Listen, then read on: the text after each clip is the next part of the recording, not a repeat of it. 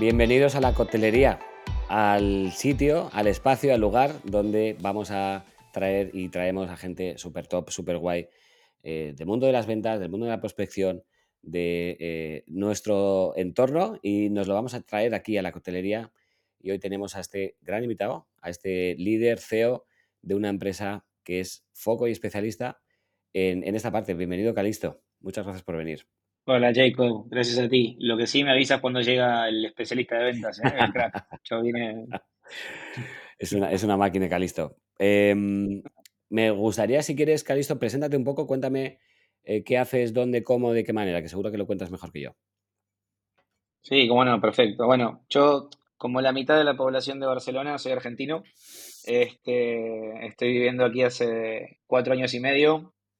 Y bueno, que la verdad es que hace 3 años comenzamos con un proyecto que empezó como un proyecto de formación B2B y fue creciendo con servicios, con formación B2C. No sé si ¿conoces Fundae, Jacob, lo que es la Fundae, la ex Sí. tripartita? Ujú. ¿Sabes?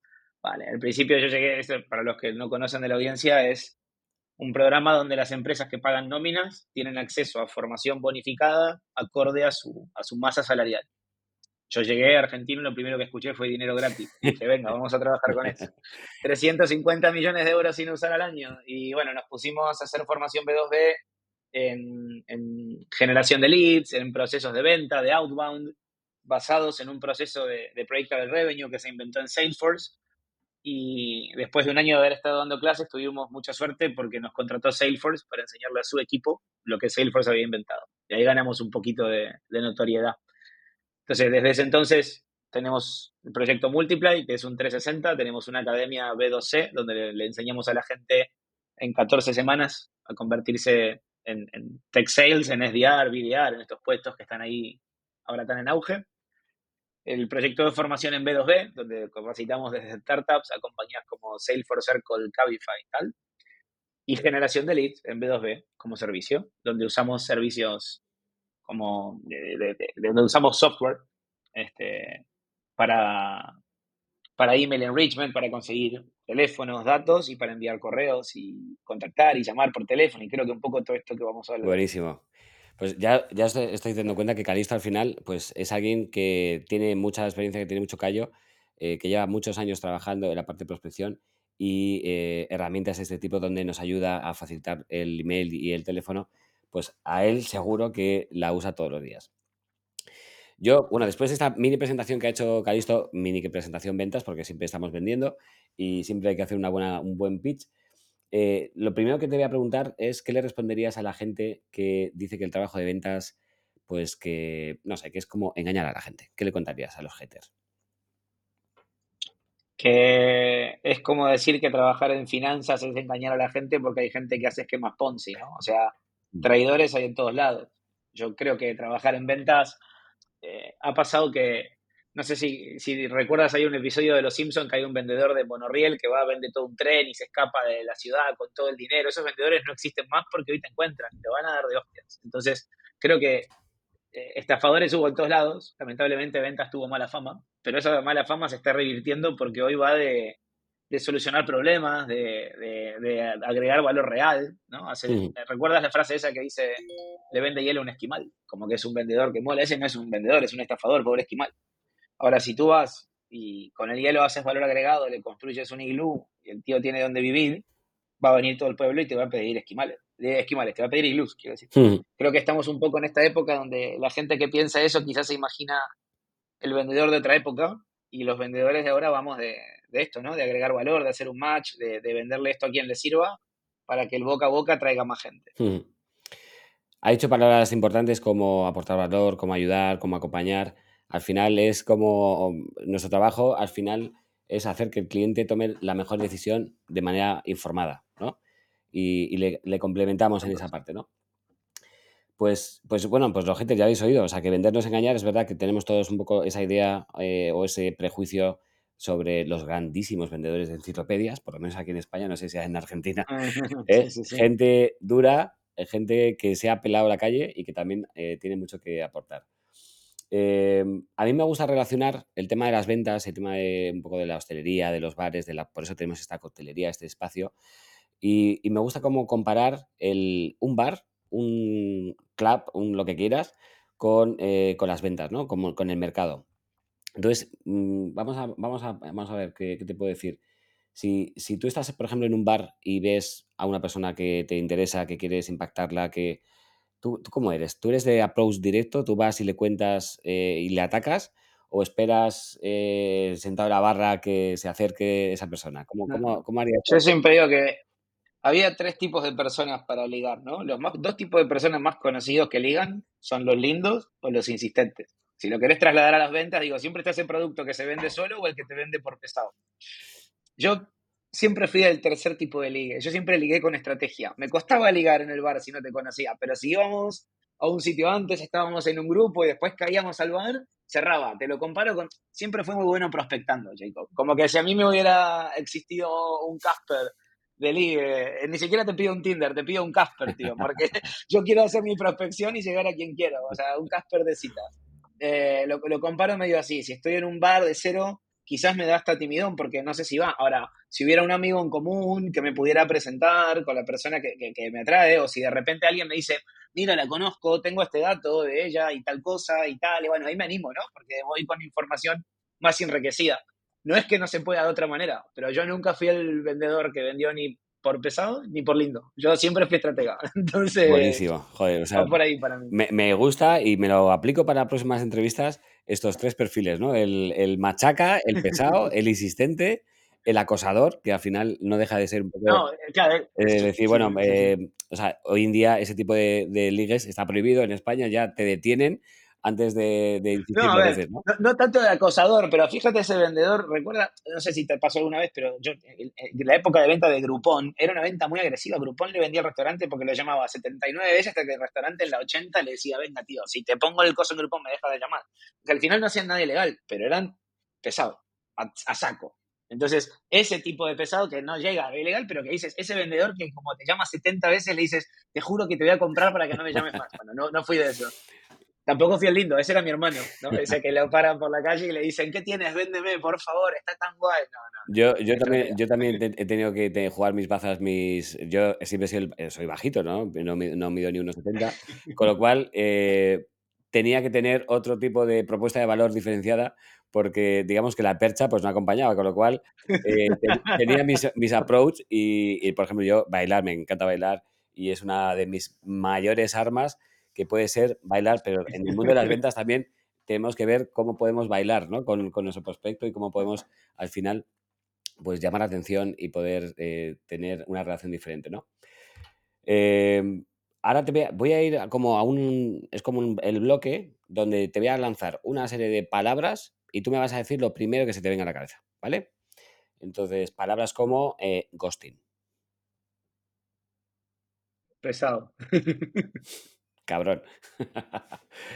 Propuesta, ¿Cómo? No escuché, perdón. propuesta. Venta. ¿Tú eres de los que hacen propuestas o haces presupuestos?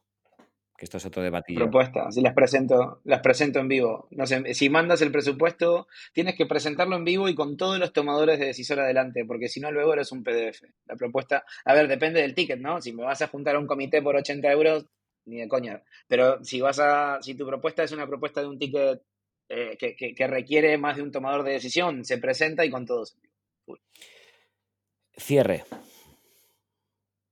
Venta. Oye, me lo pienso y te digo algo. ¿El qué? Ah, Es la palabra, o sea, el esa bloque, frase sí. dice. Es decir, Ah, oye, me lo pienso, vale, me lo perdido, pienso y ya te digo algo. perdido, perdido es la primera. Perdido. No te ha dicho por educación o porque no has sabido manejar o sacar la objeción que en realidad es un no. O sea, eso es un no No, sí, no. en diferido, pero es un no, Sí, sí, por eso, siempre. perdido. Ni siquiera pensé en una persona, perdido. A mí me encanta cuando la gente me dice: "Oye, me pasa", bueno, porque a todos nos pasa, siempre hay gente que te dice: "No, bueno, es que me lo tengo que pensar". Digo: "Bueno, ¿pero qué te tienes que pensar?", ¿no? Y intentas ahí buscar, bueno, es que tengo que hablarlo con no sé quién. Bueno, ¿tú qué llevas cuántos años llevas con esa persona? No, pues llevo 15 años trabajando con él. ¿Y tú qué crees que tú ya le conoces 15 años? ¿Qué crees que me va a decir? ¿No? Y es como, tío, que no te vayas de aquí sin decirme por qué coño no me vas a comprar. Que es casi más importante a veces saber el no que el sí, ¿no? O sea, el sí está bien, Sí. pero no es. Pero bueno, también volviendo, a veces pasa que cuando la persuasión se vuelve insistencia, el cliente a veces tiene timidez de decirte que no y lo máximo que se anima a decirte es me lo pienso y te digo algo, porque hemos pecado más de insistentes que de persuasivos. Hemos preguntado poco. Seguramente hemos hecho malas También, preguntas. también, coincido, full. Palabra como llamada en frío. Cojones, tener cojones, es tener cojones, llamar en frío es tener cojones. Me gusta esta palabra. Hay que tenerlos. Sí. Y fíjate, yo creo que Ya, cuando, igual que en el bar, cuando tienes clara la estrategia, no es tan de cojones, porque ya sabes lo que va a pasar. El problema es el. ahí va, no, no, sí, obvio, pero siempre es más fácil que el mail. Quiero decir, Sí, siempre es más fácil, es más cojones que el mail. O sea, sí, mis obvio. vendedores, los SDRs que más performan, son los que cogen el puto teléfono, tío. Coge el puto teléfono. Te lo juro, los que llegan al 80 o al 100 van solo por mail. Los que están en el 120 están con el O teléfono. O sea, sea, tío, es que todo el mundo el viene aquí, 120. nos dice lo mismo, y luego hablamos con cliente y no, es que descuelgue ese puto teléfono, decía el otro día Luis. Que cojas el teléfono y llames, tío. Tío, hemos contratado a Franco, un chico que tiene una discapacidad motriz de nacimiento en el equipo, Ujú. nació, y es que es congénita, está en silla de ruedas, no puede, ha perdido movilidad en las manos. Hace solo teléfono, ¿eh? Tiene su centralita, su gente, y lo fiché porque en las Qué prácticas bueno.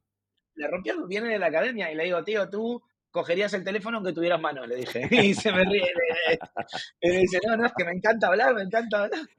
Y performa de puta madre, o sea que nos llevamos muy bien, hemos hecho muy buen rollo y la verdad es que, a ver, que el mail no ha muerto y que yo creo que son estrategias diferentes. Vas a llegar a cuentas por mail que por centralita no vas a dar mil Mm. vueltas, pero el push telefónico o la cuenta donde no entras por mail o el seguimiento al lead es el teléfono, tío. Y yo también lo pido, me cuesta mucho en la generación centennial, incluso internamente, que me han dicho, te dejé un Slack y has visto el mail y mira, coge el teléfono y me llamas y me lo preguntas. Y si me llamas 2 veces, te atenderé, ¿no? En la tercera te atiende y te lo respondo. O sea, hay una cosa de, hay que perderle el miedo al teléfono, si va de puta madre. Total, total. Pues mira, ahora que aprovecho la oportunidad de tener alguien que sabe mucho y que tiene una escuela de formación, ¿cuál sería?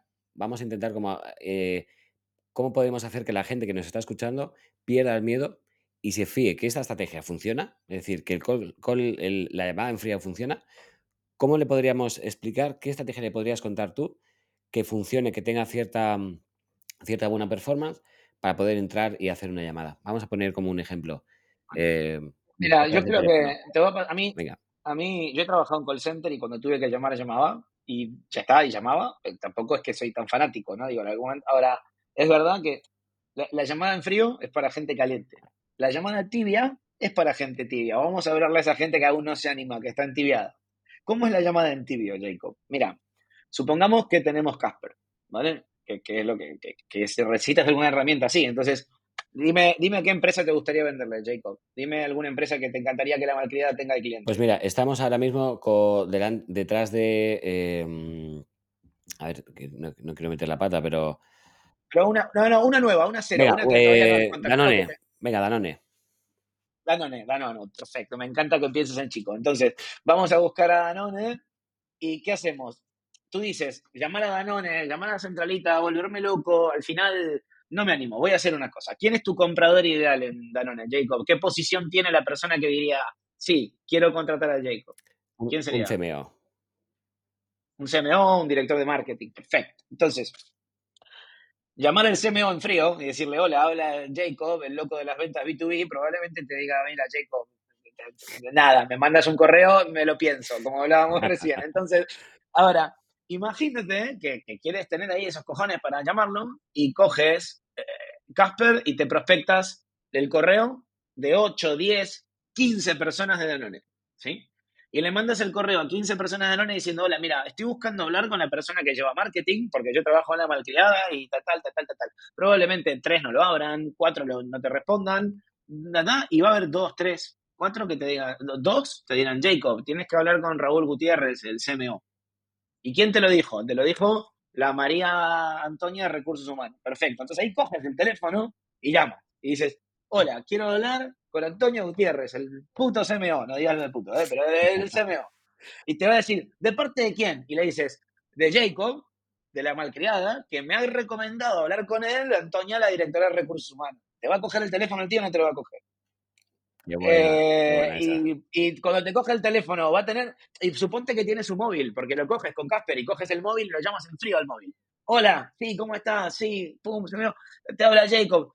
Mira, te llamo de parte de María, la directora de recursos humanos. ¿Tienes 2 minutos para conversar? Mira, Jacob, me pillas mal, pero llámame en media hora, te dirá, porque te dijo la directora que hables con él. Entonces, al final, para animarte a la llamada en frío, empieza en tibio. En tibia tu llamada, coge, que al final los créditos de email en Casper son mogollón y tienes hasta los B2B limitados. Digo, puedes coger en B2B limitado, empezar a construir este roadmap y entibiarte la llamada. No te funciona con Danone, prueba con 10 empresas porque funciona con 7. Entonces, es una muy buena manera de empezar y animarte a coger el teléfono Buenísimo. y ver que la gente baja la guardia. Venga, yo voy a dar otro tip desde mi lado, desde mi vertical, que es Me LinkedIn. encanta. ¿Cómo podemos desde Así lo LinkedIn paso a mi equipo. ir haciendo ese calentamiento de la oportunidad? Eh, o sea, ¿qué potente es? O sea, estamos pensando siempre en tema de LinkedIn, de creación de contenido, no sé qué, y la gente se vuelve muy loca con eso, pero es tan fácil como, coño, Calixto publica, y publica de vez en cuando. ¿Qué va a pasar si yo, de manera sistemática, todos los días, me meto en el perfil de Calixto, porque yo quiero que Calixto me compre, que por lo menos se fije en mí, y todos los días le comento, le digo un like, aporto valor en algún comentario? Cuando yo le pido invitación, ya Calixto va a saber quién soy, me va a aceptar. Y después de aceptarme, voy a coger el teléfono y decir, Ahí Cali, ¿qué va. pasa, tío? Joder, mira, que llevamos ahí 2 semanas hablando un poco por LinkedIn. Eso es, pero oro puro. Sí, pero esa ya está, olvídate, lo puedes hasta llamar en frío por LinkedIn si no tienes el teléfono y probablemente te dirá que busques, que quieres, full. Sí. También yo creo que son todas herramientas mixtas. Nosotros en nuestro roadmap primero intentas entrar por el email, porque vas Mm, en bulk, en cantidad, lleva menos tiempo que LinkedIn y es menos personal. A la gente le duele menos rechazarte por ahí. Igual que en un embudo, lo que no va por email tienes que ir por teléfono y ver si puedes entrar por la centralita, en esos donde el mail te ha rebotado, donde no has podido pasar un firewall, y porque el teléfono va rápido. Y al final de todo, lo que te llega al final de este embudo que no has podido prospectar por eso, tiene que ir a social selling de LinkedIn. Eso o las top accounts. Porque es la única manera de entrar. Tampoco todo es todo, ¿no? No todas las centralitas, no todas las empresas tienen centralita, o no todas tus buyer personas tienen actividad en LinkedIn. claro, Entonces, total, es sí. importante Ahí tienes que que te ver dónde mixes. está esa persona y cómo puedes estar acercándote un poquito a su entorno, ¿no? Pero para mí es como la mejor metáfora es entender que cuando tú estás publicando o comentando dentro de sus contenidos, es que te estás metiendo en su salón y te estás sentando con su suegra y le estás diciendo, ¿sabes lo que te digo? Pues no estoy de acuerdo, o sí, o esto o lo otro. Y de repente dices, pero bueno, este loco de la venta, ¿pero quién coño es? Entonces, ¿qué pasa? Que ya se empieza a generar, pues eso, un poquito de familiaridad, ¿no? Ya sabes que más o menos te suena mi cara, por lo menos, ¿no? Está claro. Tal cual. Venga, vamos a continuar con otra palabra como playbook. Orden y progreso. Sistemas, playbook. La gente, de verdad, cuando nos metemos, ¿no? A ti te pasará igual. Bueno, venga, cuéntame, ¿cómo vendéis? Pásame vuestro funnel, ¿cuál es vuestro sistema? Bueno, es que en realidad ya empieza la gente a cojear, ¿no? Y ya cuando te metes en el guión ya es un sin Dios. Oye, ¿por qué vende el que más vende? ¿Por qué vende Mm, más? Bueno, no, es que es muy buena. ¿Y por qué no estáis implementando lo bueno que es en el resto de no, chusqueros que tenéis? porque no lo documentan, porque al final, algo que nos pasa a nosotros en Multiplay, en la academia B2C, algo que nos ha resultado muy guay, es la gente se pasa 14 semanas aprendiendo a trabajar en Tech Sales. Y lo que nos pasa mucho es que si, hay muchos vendedores que vendemos hace años que hagamos el trabajo ordenado en el CRM es muy difícil. Hemos crecido bastante bohemios. Y en realidad lo que pasa cuando pillas a gente, lo que nos ocupamos mucho de entrenar bien en la academia es que el CRM es un mantra, o sea, hay que hacerlo. Haz lo que yo digo, no lo que yo hago, pero que al final es súper importante, porque después tú tienes que ver y decir, ¿por qué esta persona funciona mejor? Mira, le está dando 17 toques al lead cuando tú le estás dando 8. ¿Por qué lo pasas a perdido cuando... ¿Qué nos pasó? Nosotros en esta estrategia de prospectar a 6 u 8 personas para pedir la referencia, nos dimos cuenta que si prospectábamos 15 convertíamos más, pero también nos bloquean el mail por spam. Si prospectamos 6, convertimos menos. Entonces, entre 8 y 12 es el Mm, cálculo donde convertimos bien, pero no tenemos spam. Todo eso hay que ir midiéndolo, claro, porque al final si no lo mides no lo vas a mejorar.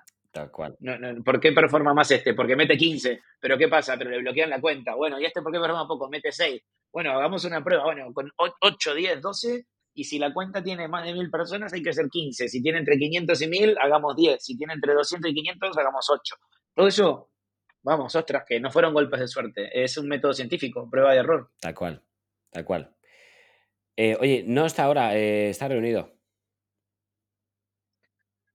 No me quiere. Venga, y ahora voy a una de las palabras más difíciles para mucha gente. No, ¿Por qué? vendedor. Crack. SDR. Eh, cojones también. Coraje, coraje. Full. Coraje, coraje.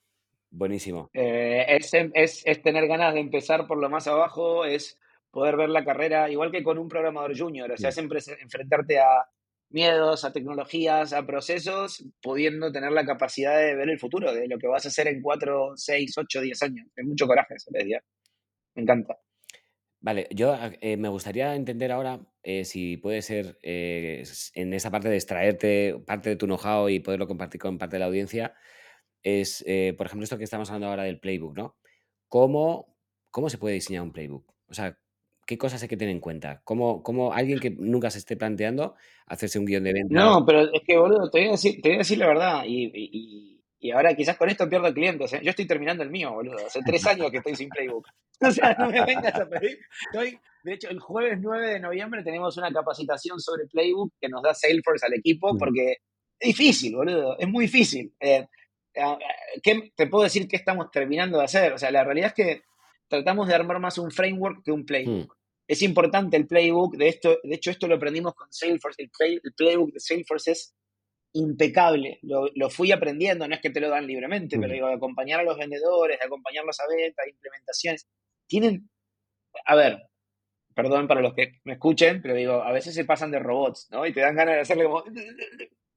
pero, pero es impecable cómo está medido el paso a paso, cómo vas a ir qué vas a decir en cada paso para mm, llevarlo al next step, ser transparente con el cliente con los next steps. Yo, por ejemplo, hay empresas que han mezclado Playbook con tecnología, como Bluebirds, que molan mucho.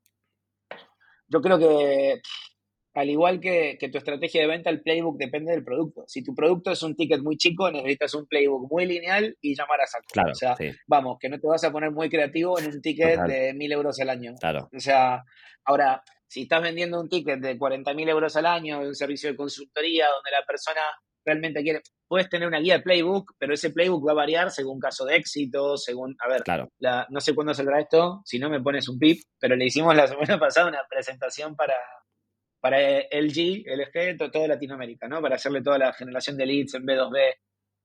Tú puedes tener el playbook que quieras, pero la verdad es que ese playbook varía cuando le presentas a LG o a claro. Globant o a Salesforce, porque le tienes que hablar de que vendes retail, del caso de éxito de retail y de una conversión de retail versus una de software as a service. ¿Cómo se crea? Documentando, viendo lo que funciona, viendo qué funciona y poniéndolo y haciendo que esa persona que algo le funcione se lo enseñe al equipo. Franco, el chico en silla de ruedas, eh, es un tío que entró a trabajar con nosotros hace un mes, pero ya lo estamos poniendo a dar trainings de cold calling. Porque claro, Franco y Estefanía. Estefanía es otra puta crack que metió en sus 2 meses de prácticas, metió más llamadas que los SDRs de Salesforce Dublín, que se ganan una pasta, que han ido a la universidad y hacen un máster. Y Estefanía, el día que la fichamos, estaba usando el último dinero que tenía para comprar comida de supermercado en el culo del mundo en Argentina. O sea, hay gente excepcional en el culo del mundo y hay que agarrarla y pulirla un poquito para que brille. Bueno, si esa persona excepcional está en tu equipo, no importa si es senior o junior o tal, ponla a enseñarle al equipo lo que hace bien y adopta esa estrategia con el resto del equipo. Creo que la mejor manera de empezar el playbook es prueba y error, prueba, error, éxito, documentar el éxito y armarle un paso a paso a tu equipo. Y que hacerlo, sobre todo si eres una startup y no lo tienes, comunitario, que todo el mundo esté abierto y dispuesto a participar. Para mí eso, fíjate, es una de los mayores pain que tienen prácticamente todas las empresas, es que la gente que vende no sabe vender. Eso para empezar. O sea, la gente que está en ventas Es como, bueno, yo acabé aquí un poco como, ¿sabes? Como decir, bueno, el que vale, vale y el que no para vender, ¿no? Y dices, tío, es que es lo más importante de una empresa. O sea, si no vendes bien, entonces, ¿qué pasa? Yo, por lo menos, que es lo que nos encontramos nosotros en la malcriada, que primero que los vendedores no venden bien, o sea, o venden, pero no saben muy bien por qué, y entender bien cómo tienes que diseñar. Yo sí tengo playbook, yo soy lo tengo muy integrado, es verdad que no voy como muy robótico, pero sé perfectamente cómo tengo que ir lanzando los datos. Bueno, tú me has visto vender, de hecho. Pasa que, eso sí, lo que te pasa es que probablemente tú tengas una mezcla de playbook, que es tu capacidad de documentar lo que haces, pero también tu playbook debe haber nacido muy innato por tu personalidad, por cómo eres, como que al final detectas muy rápido, lo pones, lo enchufas, tal, anda, pum. O sea, eso a nivel individual o a nivel como en la malcria hoy que estás tú en comercial, se forman así. Ahora, ¿cómo generas un playbook en un equipo de 8 Ujú, SDRs y 10 vendedores? Porque me pasa, no voy a dar nombre de empresas, pero tenemos empresas de más de 1000 personas a las que le generamos leads, ujú. ¿sí? Y les traes leads jugosísimos, ¿eh? Y el vendedor no se espabila ni de coña. Ahora, te das cuenta que tienes 20 vendedores que no sabes vender y que vendieron porque llegaba un inbound súper calificado cuando sales a hacer outbound y el vendedor no hace una mierda para vender. Y ahí tienes que plantearte, ¿cómo hago un playbook? ¿Cómo hago cuando tengo 20 vendedores? Tengo el territorio en toda España, facturo 100 millones de euros al año y lo hice todo sin playbook. ¿Y ahora qué mierda hago?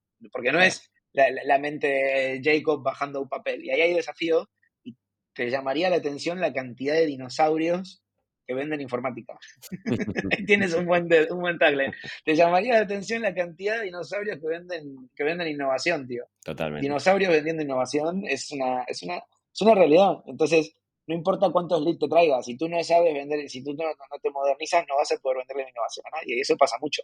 Y ahí es donde entra el playbook, la metodología, spin selling, la escucha activa o el método que tú quieras aplicar, una calificación por band que no quede abierta. Al final, sí, ahí entra para que no sea librado al azar o que no sea subjetivo. Tienes que ser lo más objetivo posible.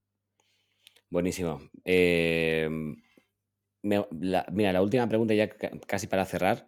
Te voy a hacer una última que es súper importante para mí, pero te voy a hacer una primera que es te estaba escuchando ahora un poco y me estaba preguntando, ¿cuándo fue la primera vez que vendió Calixto? ¿Cómo fue esa primera venta? Tenía un árbol de granadas en mi casa. A ver, nosotros éramos 7 hermanos. ¿Tú cuántos hijos tienes también? 6. 6. Bueno, lo que pasa es que esto era en Argentina, ¿no? No teníamos el estado de bienestar de España y mi padre curraba, pero creo que a ti te fue mejor. El punto era que no faltaba nada, pero no sobraba nada, ni Ujú, de coña. Y los veranos eran quedarse en casa y tal. Y me acuerdo que había un árbol de granadas en el jardín de mi casa y la gente venía, que era muy poco común en Argentina, no se conseguía. La gente decía, granada, qué fruta rara, me puedo llevar alguna, me puedo llevar alguna. Yo tenía 8 años ujú. y en un momento digo, venga, las voy a vender por el barrio, tío, tengo un árbol lleno de esto. Y lo cogí a mi hermano de 6 y le dije, vamos, pum, cogimos la escalera, bajamos granadas sin avisarle a mi padre, nada, tío, ¿eh? Y de repente vuelve mi padre y dice, las granadas las he salido a vender. Íbamos por la puerta, ¿quiere granada? ¿Quiere granada? A 2 pesos la granada. Y nos hicimos, a la semana siguiente estábamos invitando pizza a la familia, era como, no lo podíamos creer, tío, fue la primera vez que vendí, emprendí, todo junto, no me olvido Qué más. bueno, qué bueno. El poco de tenerlo. La necesidad también hace el emprendedor, por eso vas a ver muchísimo emprendedor argentino que viene aquí, porque vienes de un país donde no puedes hacer un business plan si no sabes Claro, cuánto va a valer la moneda mañana. claro. Entonces, hay mucha gente que esa resiliencia te da las ganas de hacer. Sí, probablemente si yo hubiera tenido todo, las vacaciones en la playa Ujú. y mi padre me hubiera dado el dinero para el helado y tal, hubiera tardado más. Emprendes cuando la necesidad te lleva, tienes la milla extra incorporada. Totalmente. Yo estaba pensando ahora cuándo fue la primera venta que yo hice. Em, Cuando, yo montamos una revista, teníamos ah, 10 años, 10 11 años, ¿Cuántos años tienes?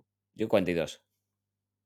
42. Ok, estamos hablando una revista hace 30 años. Sí, Ok, 1990. Ok, vale, o sea, bien. una revista, muy random, o sea, fue una iniciativa de los amigos como de toda la vida, que hemos emprendido siempre juntos.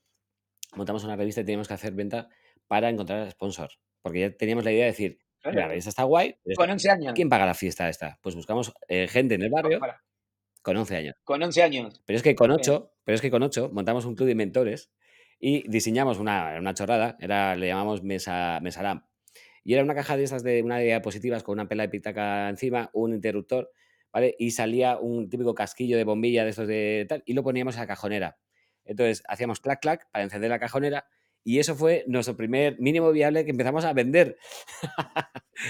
Es que es verdad que, bueno, los que nos gusta emprender, y yo, mi Claro. storytelling seguramente sea como el tuyo de millones de ideas, millones de cosas, ¿no? Somos como muy terremotos. No, bueno, pero tú más evolucionado. Yo era al principio, yo me animé a ser comerciante. Tú ya estabas haciendo hardware, software, De hecho, todo, tío. fíjate, tengo Un tengo un vídeo adelantado. que tengo que compartir en algún momento porque, quedábamos los sábados por la mañana con mi amigo Fede, que seguramente bueno, hablo mucho de él, pero este amigo estábamos en su casa diseñando una especie como de robot, que eran cajas de esas de lata de metal, de galletas con motores y tal y cual, y por vibración se movía, ¿no? Y cada uno hacíamos nuestro pitch, ¿sabes? De venta, en plan, mira, pues este es mi robot y hace esto, tal y cual.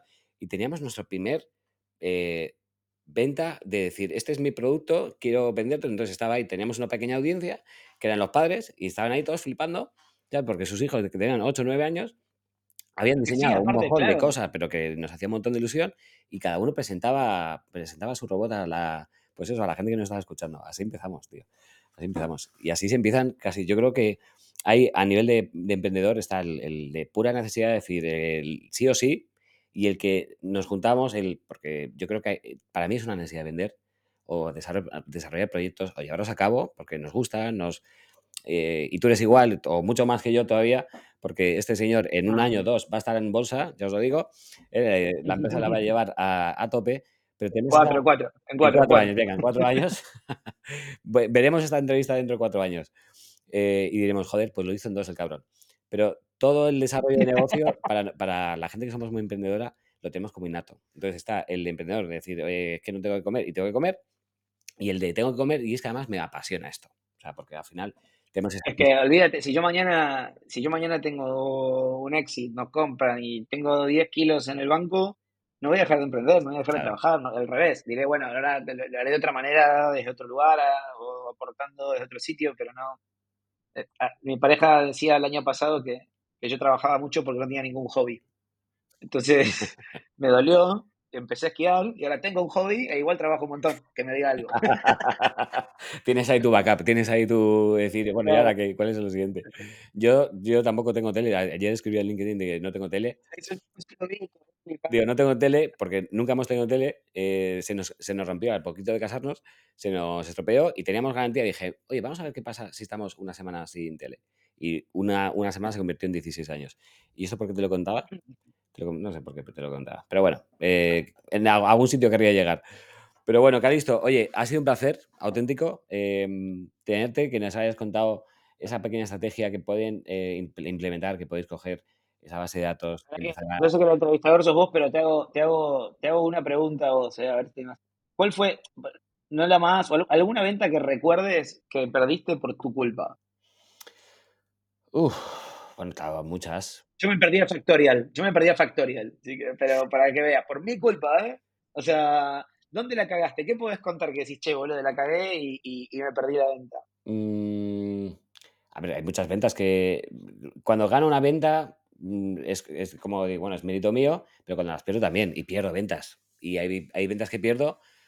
Hace poco, por ejemplo, un proyecto que, bueno, pues estábamos ahí como calentando la oportunidad y a mí se me piró la olla de hacer el follow, se me piró, oye, venga, tengo que quedar, que quedamos en...